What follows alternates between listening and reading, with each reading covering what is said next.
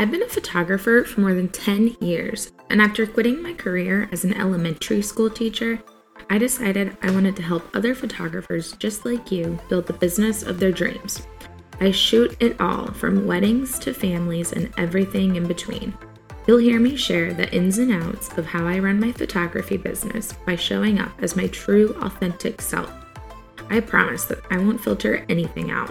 I'll give you the good with the bad and every emotional breakdown in between, because if we're being honest, we've all been there.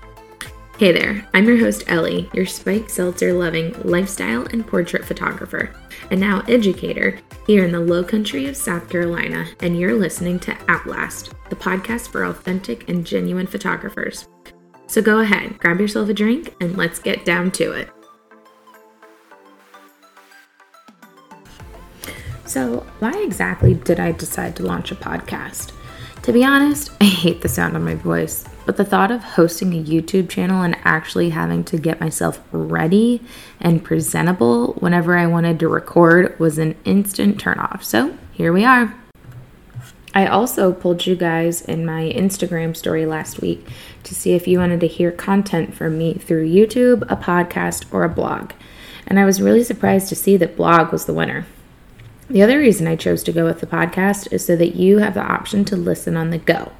I feel like all I ever do is drive, and I think that's what the dealerships think I do too, because I put so many miles on my cars.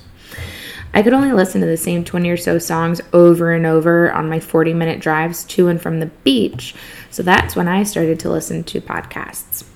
Jenna Kutcher's Gold Digger podcast is the very first one I ever listened to, and I was amazed at how fast it made time go in the car. My drive to the beach was one episode, and my drive back was another. That girl has some awesome content on her podcast and her blog, let me tell you. I found myself getting so frustrated when I listened because she had so many amazing points, and I wanted to take so many notes, but I couldn't because I was driving. The next one I got hooked on was the Murdaugh Murders podcast. The craziest thing about that saga is that it's happening right here in the Low Country. I've either been to or I know about every place that is mentioned, and it's so crazy that it's real life. I would get so mad when people would call me in the middle of an episode. I never realized how entranced I would get until I got interrupted. So after deciding that a podcast is what I wanted to do, I had to come up with a name. I was bouncing ideas around with my photo bestie, Whitney.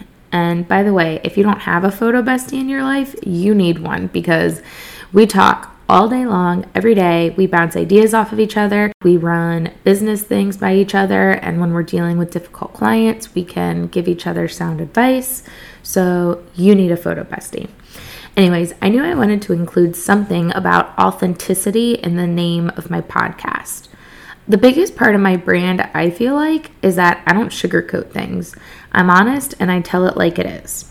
My clients tell me all the time that one of the reasons they love working with me so much is because I'm relatable. They didn't feel like they had to be super proper around me. They knew that they could just be themselves, which in turn leads to our sessions running a lot smoother because we kind of skip that awkward getting to know you phase in the beginning. The word Outlast and my podcast name is significant for a couple of reasons.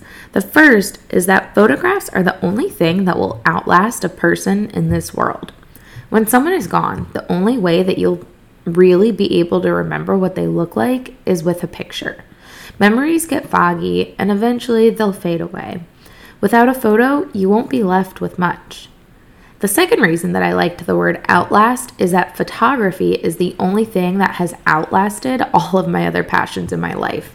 From scrapbooking and crafting to my Etsy shop, which got shut down for copyright infringement. We won't get into that. And even teaching. My whole life, teaching is all I ever wanted to do.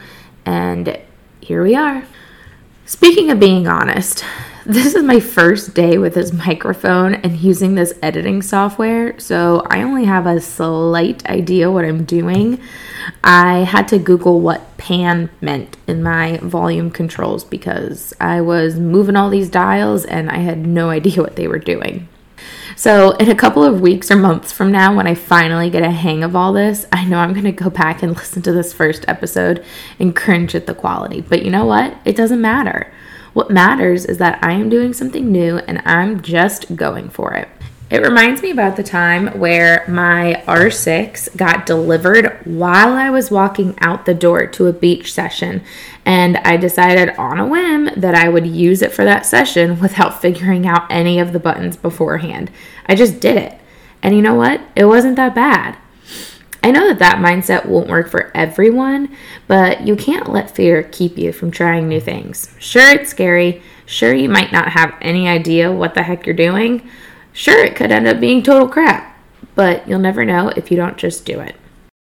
As a thank you for making it to the end of this first episode, I want to share a discount that you can use in my resource shop. Promo code OUTLAST in all caps will get you 10% off any item that I have listed. If you haven't had the chance to look at my shop yet, you can find it at elliemichelle.com/resource-shop. That's ELLEMICHELLE.com/resource-shop. I'll also link it in the show notes. Thank you so much for listening. Be sure to tune in next week where I will tell you how I opened a photography studio only 5 months after I quit my teaching job. Talk about doing something scary. Thanks for tuning in.